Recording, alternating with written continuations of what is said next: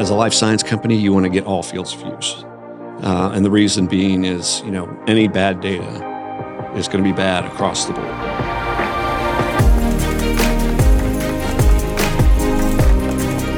Hello, and welcome to the Founder Shares podcast, brought to you by Hutchison, a law firm in Raleigh, North Carolina that helps founders and entrepreneurs in technology and life science companies start up, operate, get funded, and exit. So whether you're already an entrepreneur or want to be one someday, or are just fascinated by the stories of how a business goes from idea to success, or not such a success, this podcast is for you. Today's guest is my law partner, Dan O'Corn. He's an experienced life sciences attorney with a focus on licensing and development transactions within the pharmaceutical and biotech sectors. Dan's expertise includes licensing, regulatory matters, and strategic alliances. On today's episode, we take a deep dive into one particular aspect of Dan's practice, and that is the university license. Many great companies on the life science and technology side get their start as research within a university. How this technology goes from academia to the marketplace, and how to set your business up for success, is what we discuss today. Dan underscores the pivotal role of involving an attorney early in the university licensing process. Waiting to involve an attorney until the drafting may be too late. New clients will come to me and say, well, I have this term sheet we already negotiated, right? And now we're going to put it into a license. And, they'll send over the term sheet and, some of the terms are not market. In their mind, they're thinking, well, I'm not going to spend money on a lawyer until we get to the license agreement, but you may end up spending more if you have to walk back some of these things. With so many critical terms to consider, it's important for the startup to have the benefit of counsel who's walked this path before and can help streamline the process. This early engagement also helps as the company grows, to know you have a partner who's been with you from the beginning. That's one of the great things about our practice is that, particularly as it relates to university licenses, we see these things from the ground floor. I mean, these are untested. These are most of the time patented technologies. So there's, some sort of proof of concept, but we're on the ground floor. And so, seeing those things from that perspective is pretty neat. Now, I think this is something that maybe not a lot of people think about or may not be familiar with, but the idea of a university license or a spin-out license. Yeah. Talk to us a little bit about that. What is it and why would somebody need that? Yeah. So, when you break it all down, a university license is basically a license of technology that is developed within the university, so it's owned by the university. And in order to get it out of the academic setting, it needs to go to an entity that can continue to develop it outside, the constraints of an academic setting. Right. And so, who needs to be thinking about these types of licenses? I mean, So typically it's the professors within the university. Mm-hmm. Most of our startups are founded by sort of the folks that are instrumental in developing the technology within the university, usually professors. Mm-hmm. So we see a lot of that, but it's also there are also licenses out of technology to business folks who aren't associated with the university.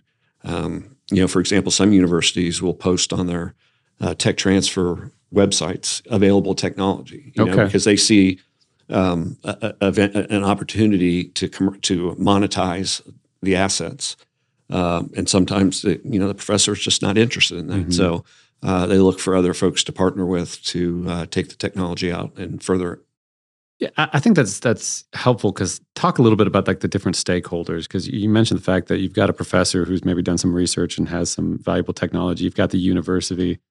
You've got the potential for a business, but why is the university interested in it? Why are the professors interested in it? Talk through some of the stakeholders there. Yeah, so I guess for the last, 30 to 50, 40, 50 years, universities saw a way to monetize, the assets that are coming out of the university. I think dating way back to Gatorade, right? That's one of the examples of how, University of Florida, monetized Gatorade, and mm-hmm. of course did very well with that. And so that kind of snowballed within that university and others, where they saw an opportunity to be a profit center eventually for their technology. And I guess that's it. Is for the university, is that the primary goal? Is to find another revenue source to kind of support the research? Well, I mean, they will tell you it's in order to foster, the development of technology. But I think, universities are giving a mandate. They're expected. The tech transfer offices are expected to make money for the university. So it's become a little bit of a business. Yep. And so it's not just sort of the pursuit of education and research. It's really to use those assets to bring in money to fund other things. Right. And you mentioned the tech transfer office. Talk a little bit about that. What is that? How does that work? Yeah. Most universities have a tech transfer office. They'll call it different names, but essentially, what happens is if a professor has technology that they believe, at least in the life science area, that they believe is patentable, they'll take it to the tech transfer office. They'll take a look at it. They will decide whether or not to file a patent application on it. Okay, that the university will. But it's within the tech transfer area. So the inventor will provide a disclosure statement, and then the tech transfer has professionals that know what is and is not patentable and what the business case might be for it, and so they'll invest resources up front to initiate the patent application process. And do you see a lot of this driven by the professors themselves, or is a lot of it driven kind of in balance with the tech transfer office? I think there's a little bit of balance, and it depends on the professor. As I said, some professors aren't that interested in the commercial aspect of technology, so they're more interested in publishing, right? Right. And so in those instances, they have to disclose to the university. So it gets to the university, but whether a professor pushes it to a commercial direction depends on the professor, right? Because a lot of these technologies are dependent on the professor. They invented it; they've got the know-how. It's difficult to go forward without them. Right. Now, we've talked about it kind of from the professor perspective. If I'm a grad student or kind of like a student in somebody's lab, is this something that I have to worry about at all? Is this something that is really just a part of whatever lab I'm working out of? How do you? Yeah, so typically if you're working with a lab, it's within the university, within the professor's, gamut. So Right. Anything through there is created and owned by the university. There are opportunities for students and grad students to develop technologies within the university and also transfer the technology. Okay. And is the tech transfer office, I don't know, not a relatively new concept, but is it something that has grown kind of in the course of your career? It has. It's grown to each university has not each, but the ones that are focused on this have pretty robust groups. And there's a trade association called Autumn, and it's I'm drawing a blank on what that stands for, but basically it's an association of tech transfer professionals. Okay. And so that I think has fostered the growth from within those groups too. So as you think about it, because I know you do university licenses and you do kind of just general business-to-business licenses, how does a university license differ from kind of the other licenses that you work on? Yeah, I guess a couple ways. Universities try to license out the technology sort of as is, right? They don't want to make any representations or warranties. They want to disclaim almost all liability. And so those are sort of the things that you don't see in an industry license. And when we talk about industry licenses, it's usually between, biotech and pharma companies, opposite each other. And there you have, a lot more reps and warranties. You have a lot of allocation of liability. In the university license, and I'm sure we'll get to this, the university usually takes some sort of equity, whether it be in common share or exit fee, whereas you don't typically see that in an industry license. Okay. And I guess it gets back to it, but what is the university's goal, kind of setting up these licenses and their protections here? I mean, I guess what I'm getting at is here, there's got to be some alignment of interest between whatever company is being formed and the university, and making it so a business can be made out of it. And how do you think about that? Yeah. So, at the outset, as I mentioned, the universities want to, limit their liability almost entirely. And so, that's from a business perspective, that starts the company off on a not a bad footing, but a limited footing, right? Mm-hmm.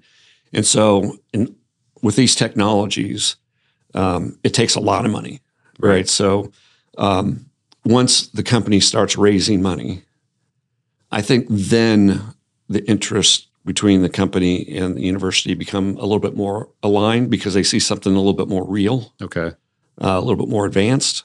And so at that point, they can become more lenient on certain terms. So aside from kind of like the liability exclusion, are there other kind of non-negotiables that you see from the university standpoint? Yeah, I think, there, in terms of what we talked about, the liability, the lack of representations and warranties, sort of the as is, I think the scope of the license in terms of, if there's know-how involved, what does that mean in terms of this particular asset? You get in discussions about what is and is not included in sort of sub-licensing revenue, and we can get to that later. So those are some of the things. Okay. So as you think about it, and people will roll their eyes at this a little bit, asking a lawyer when they should invite, involvement of a lawyer. But are there negotiations that the professor can have kind of with the tech transfer office versus having outside assistance, or is it something that you really kind of encourage people earlier than later? Yeah. I mean, again, advertisement for lawyers, as you mentioned. Right. But, the sooner they get us involved, the better. Sometimes new clients will come to me and say, well, I have this term sheet we already negotiated, right? And now we're going to put it into a license. And, they'll send over the term sheet, and, some of the terms are not market. Right. Right. And it's always hard to, walk those back, even though the term sheet's not binding. But, I encourage our folks or our clients to get us involved at the term sheet stage before they agree to a term sheet. That actually helps the client because it streamlines the license process. Right. So, in their mind, they're thinking, well, I'm not going to spend money on a lawyer until we get to the license agreement, but you may end up spending more if you have to walk back some of these things. Well, and I think we've said it on the show before, your terms never get better from the term sheet stage to the license stage. It may actually get worse. So, I mean, if you're really thinking about when you want to involve an attorney, the term sheet stage is really where you need to start thinking about that. So are there issues, or kind of, is it safe for like the professor to talk to the tech transfer office kind of as an outset? I mean, how do you think about that? Yeah, I think it's normal and customary for them to start the dialogue. Yep. And start talking about a term sheet. I think where we want to make sure we're getting involved and where the sort of the point of no return is when they actually receive the term sheet. I think that's where if we're not involved by then it can cause, heartache later. Right. Well, so as we're talking about a term sheet, what are some of the terms that you see negotiated, and where you can really kind of add some value as the attorney, as the business folk, to kind of contribute? So maybe start with some of the financial consideration levers. Yeah, and these term sheets are heavily financial terms, right? The legalese is not necessarily a part, although some of it is. Some of the terms are in there. But a startup company can expect, sort of buckets of financial terms. The first is a license fee. What's the upfront fee to get into the game? What's the ante? It's usually very modest, between $1,000 to $5,000, right? Just to make sure the university wants to know that they're serious. Right. Right. The next probably bucket to be aware of is, and some people don't think about this, but it's the reimbursement of patent expenses. All the patent expenses that the university incurs up until the effective date of the license, they expect the company to pay for. Mm-hmm. And one of the things that, we can add value is, the term sheet almost always is going to say, upon signing the agreement, you're going to pay all these fees. Right. Well, sometimes the fees can get pretty high. Right. Yeah. I mean, I don't think a lot of people appreciate some of the patent prosecution expenses that can be associated with significant technologies, life sciences. Yep, exactly. And so we can negotiate payment plans on that, and that's very helpful for the startup company, because the startup companies don't have cash, right? The next bucket is going to be the royalty rate, and universities are typically very reasonable on their rates. We're talking, for a life science product, 4 to 6%. Those sometimes are tiered, and when I say tiered, I mean based on annual net sales. Okay. So typically, the more you sell, the higher the rate goes up. So it can be reverse in certain circumstances, but sometimes universities will look at that. The next bucket is milestone payments. Okay. So if and I'm talking in the terms of regulated products. So say, for example, it's a drug. The university might want X amount upon completion of a phase 1 clinical study.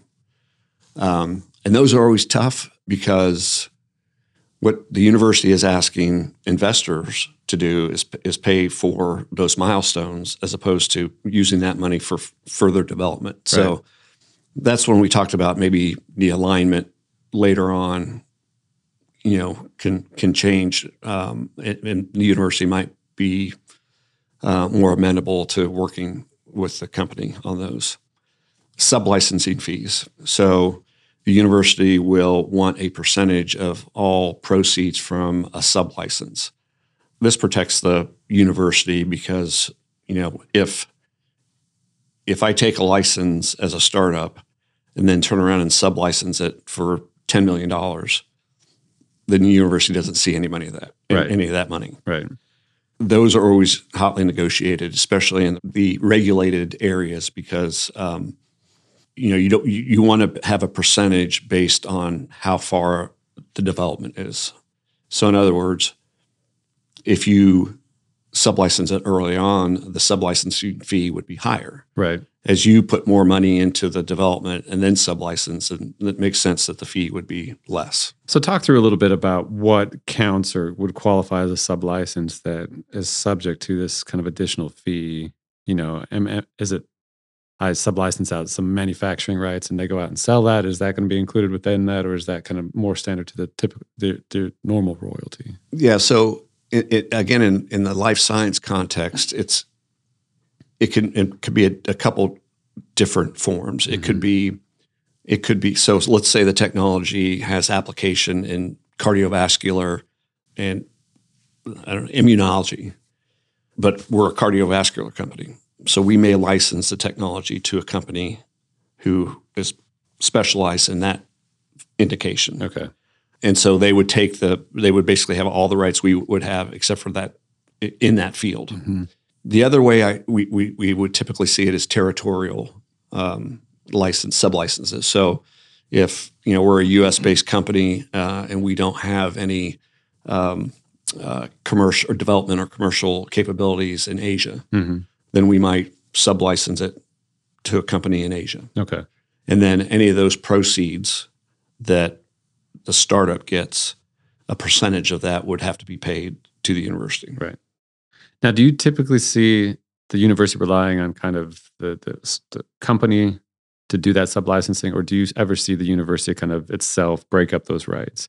We're going to do one to cardiovascular, we'll do one to immunology, we'll do one in Asia and US. Yeah, so I'm glad you brought that up, because that is one of the usually one of the hotly discussed topics is mm-hmm. the field of use.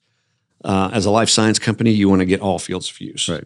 And the reason being is, what someone else does with the technology in clinical trials can have a serious adverse effect on your clinical trial, right. because any bad data is going to be bad across the board. Yep.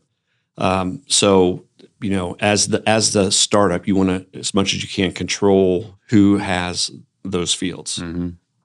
The university, of course, wants the opposite. Right. They want to make sure that they get the full extent of the value of the asset. So they may try to license it in a specific field, or usually a field, rarely territory, but in a specific field.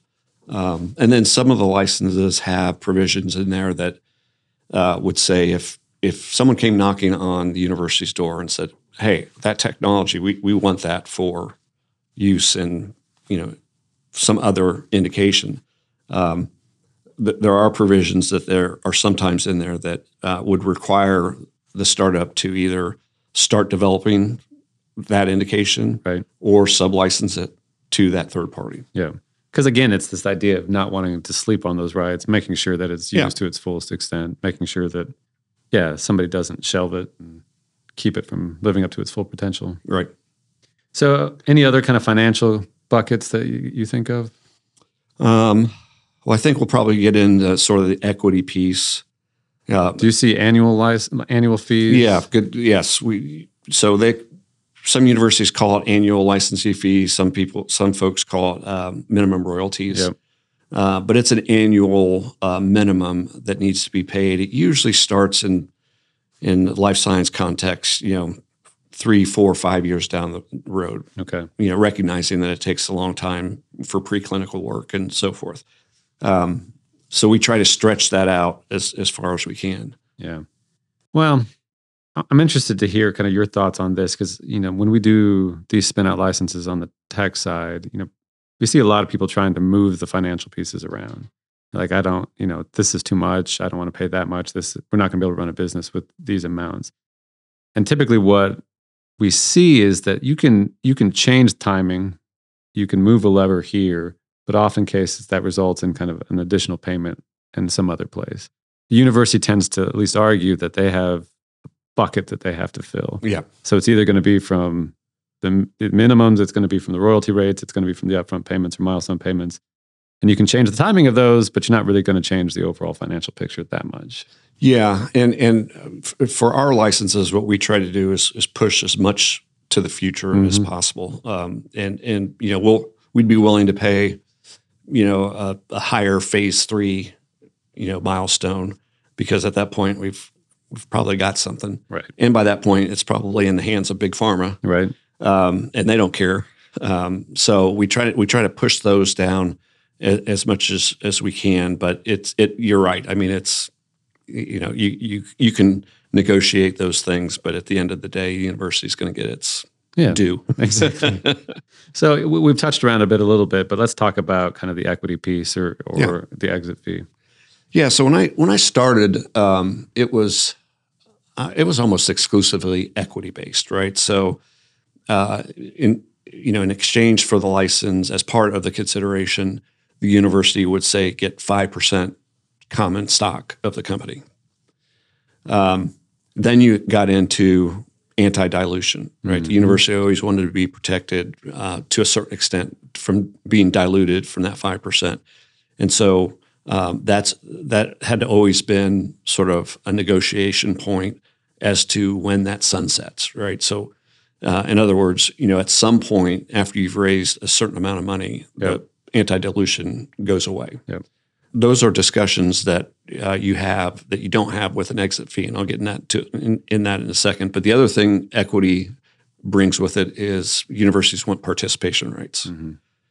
And so they want to be able to participate in future financings, at least to their pro rata share of the shares. And, again, that's something that, investors may or may not like. Okay. And so another negotiated point maybe down the road. As I say, we take these licenses as far as we can get them, knowing that maybe we have a second bite at the apple later on. Right. Yeah. So the exit fee is in lieu of equity. And what it says is that the university gets a certain percent of the exit consideration for the sale of the business. Right. So it's usually a smaller percent, between 1 and 2.5%, but it's not equity and it's not dilutable. So When the company sells, they get that right off the top. Yep. And some universities use equity, some use exit fee. Some universities give the startup a choice. Whatever they want to do. From a negotiation standpoint, the exit fee is always simpler to negotiate. And I was that may be your answer, but as you advise kind of clients on that, how do you help them think through which is more beneficial for them, the equity or the exit fee? Yeah, I think it, from a negotiation standpoint, it as I said, it's easier on the exit fee. The other consideration for equity is that the university is a shareholder, and so shareholders have certain rights in the company. Some startups don't like that. Right? They want to be free of the university as much as they can for a myriad of reasons. In the exit fee context, they're not shareholders. Right. And all they're entitled to is the fee at the end of the day. Do you ever see universities asking for a board seat or any sort of usually observation? Okay. Yeah, usually observation when it comes to equity.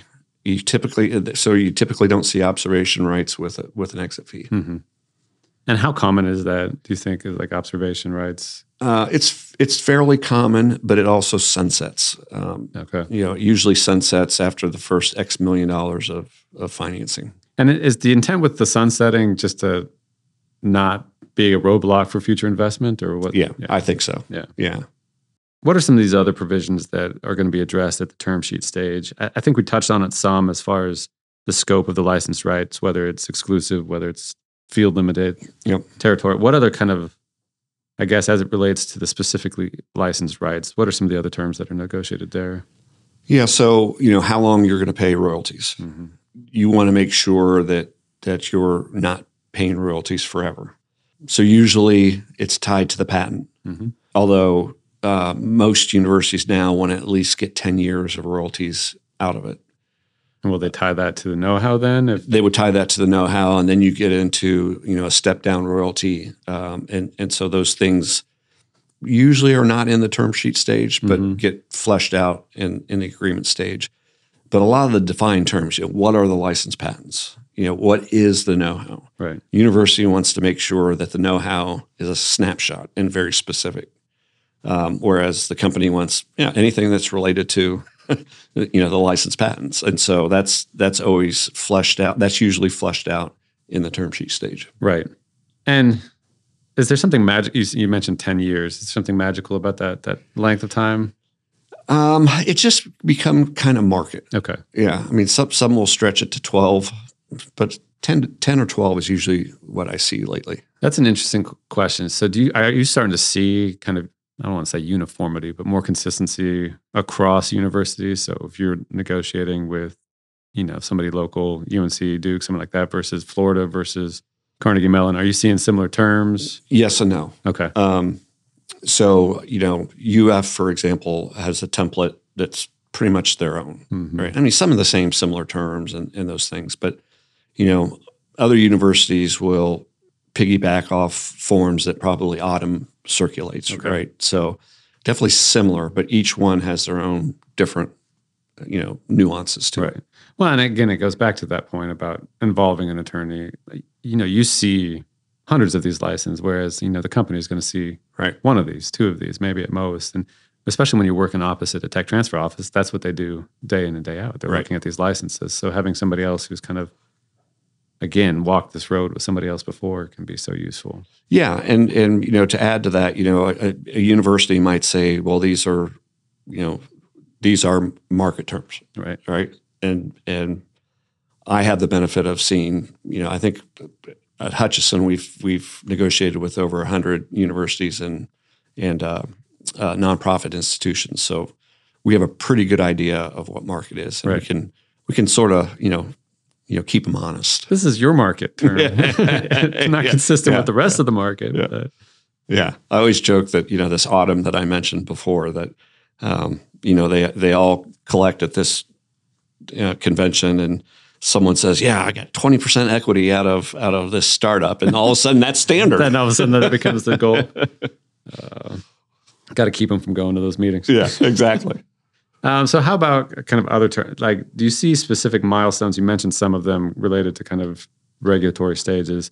Are there other milestones you typically see or specific obligations that the company has to adhere to? Yeah, so so milestones come into play in two different ways. We talked a little bit about the milestone payments, right? So when you meet a certain milestone, you make a payment. The other are development milestones, and those are sort of date-specific targets for achieving certain events. And I always challenge particularly our professor founders.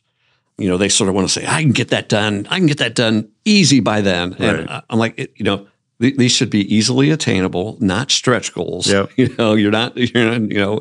What we try to do with those is put in some sort of savings clause. In other words, especially in this regulated industry, things can happen, right? And so we don't want an automatic breach if we don't meet that particular milestone. Well, I think that's useful because the consequence of not meeting the milestone is university can terminate the license and your business is gone. Right.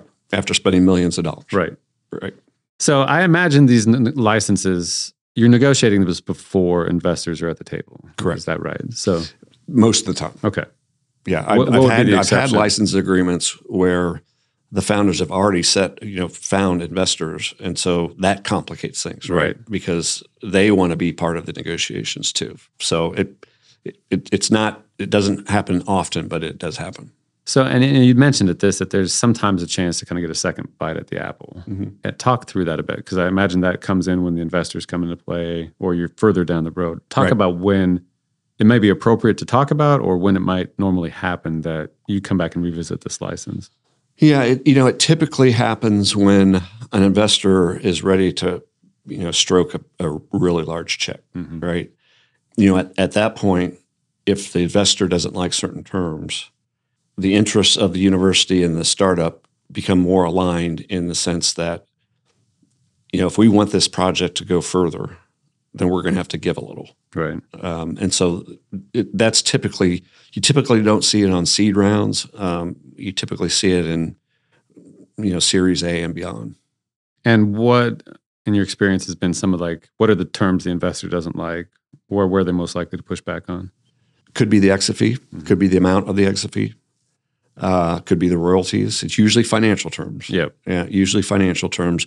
Although, I don't know that I've seen this, but I could see where the development milestones we just talked about, where, hey, we're going to invest this money, but there's no way we're going to meet that January 2026 deadline. So let's talk about that.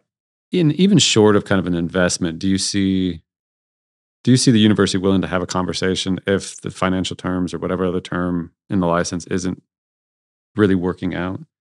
I mean, because at the end of the day, I think there is some alignment where the university wants to see a successful business. Business wants to see a successful business. So do you ever see a situation where it come back and be like, hey, we tried to do it at these levels, but we can't make a workable business out of it? Yeah. Or do you really need that strong arm of the investor to come in and say? You really need the strong arm of the investor. And primarily because, before the investment comes in, you've not really done anything that causes the company to have to make payments, right? Other than patent fees. Right. They may have, done a proof of concept, a preclinical trial, but they haven't done a clinical trial. And that's where you start needing the money. So I typically see it when investors come in. And I guess in your experience, have you seen a point where you just couldn't reach terms and the university wasn't willing to have that conversation and be like, no, this is what we negotiated? I have not. Yeah. Yeah. As I say, I think interests are aligned at that point. Right. It's easier to have that conversation when there's money on the table, right? So what do you see as some of the biggest pitfalls in this process for a spin-out company? And what should they be thinking to kind of avoid those pitfalls? You mean in general or just in general with spin-out licenses? I think one of the pitfalls is, founders should know what they're good at and what they're not good at, right? What they're good at, do. What you're not good at, outsource. I think one of the other things that particularly the professors, they underestimate how difficult it is to raise money, right? All these things that we're talking about in the life science area cost, millions upon millions of dollars to develop. And so they need to have an understanding that, this is not going to happen right away. Right. And they still have to do their day job, so this is on the side. Yeah. And, to make sure that they make a clear delineation of when they're working for the company and when they're working with the university. Because, if to the extent they're on university time and using university resources, that's not company work product. That's right. University work product. That's a fascinating point. Talk through that a little bit, kind of as you are straddling that line as the professor. You still got your responsibilities to the university. You're still trying to build out this business. What are some good practices to kind of keep those things separate? One is to if labs are involved, to secure labs that are offsite, to find ways to hire whether employees or consultants to do the work on their time, and just be very vigilant about record keeping. Okay. And is there ever a scenario where like a business will hire the university back to do some of the research, or is there ever kind of a continued relationship in that respect? There is sometimes, right? For example, one of the spinouts I'm working with now, the actual clinical trials are being done by the university. Okay. So, they have an arrangement about data and ownership. So you can have a relationship with the university. It just needs to be really well documented. Right. Now I want to go back to kind of your first point, is about being circumspect about what you're good at, what you're not. Do you see kind of a common path for like how far a professor can take a business per se versus having to involve maybe a business lead versus being able to do it all themselves? Yeah, it depends on the university or on the professor. Some professors are very business savvy and they can take it further than others. I will say that typically when you get investors involved is sort of the pivot point. Okay. Right. And is that driven by the investor? The investor wants to have more of a... Yeah. They want to have, more of a business person, CEO. That's not just a technical person. That's the inflection point that you typically see. Some professors realize, hey, I'm not a business guy, so they partner. So they bring in a founder who's a business guy to act as CEO, and that can start from day one. Yeah. And I was going to say, how common do you think that is to have kind of a business founder along with the scientific founder at the very beginning of the business? I would say about half and half. Okay. Yeah.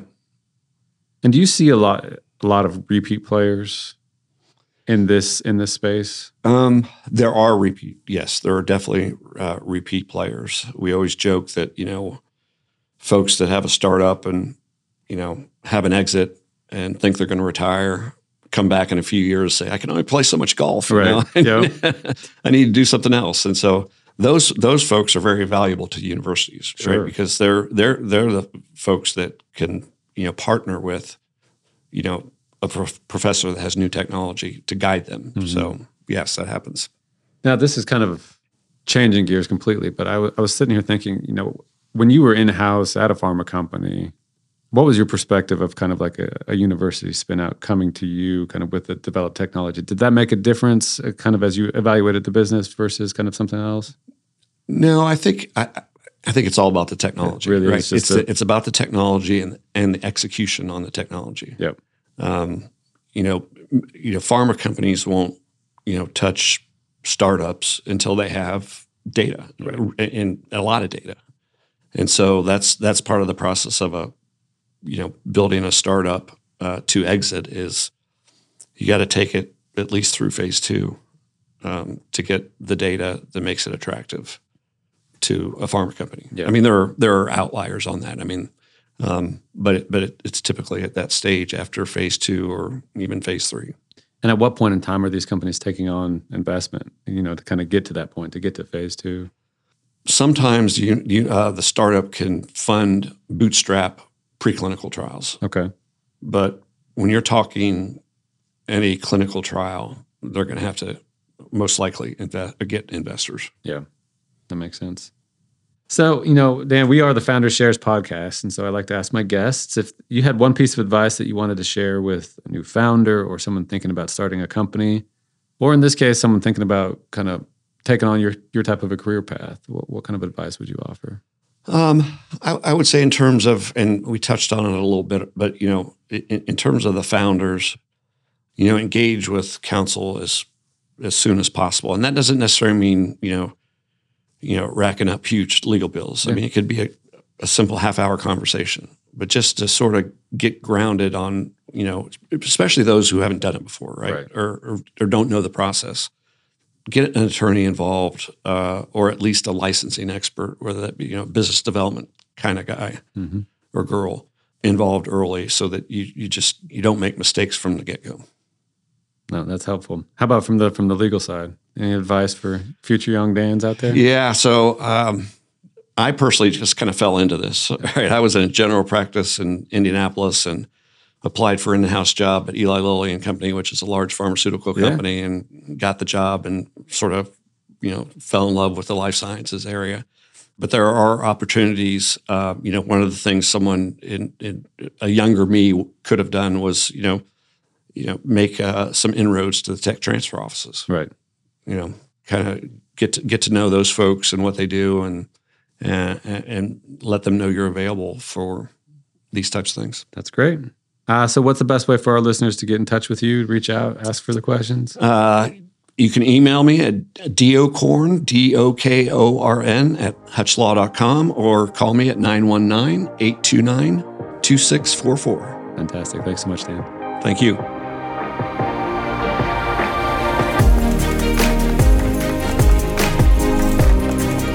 That was Dan O'Korn. If you'd like to reach out to Dan or learn more about his practice, you can email him at dokorn@hutchlaw.com. That's dokorn@hutchlaw.com, or call him at 919-829-2644. Thanks for listening to this episode of the Founder Shares podcast. If you're a founder or business owner and need legal advice, be sure to check out our team at hutchlaw.com. That's hutchlaw.com. We have the capacity to help you out with just about any legal need your company may be facing. We're passionate about the innovation economy and ready to help you on your entrepreneurial journey. The show was edited and produced by Earfluence. I'm Trevor Schmidt, and thanks for listening to the Founder Shares podcast.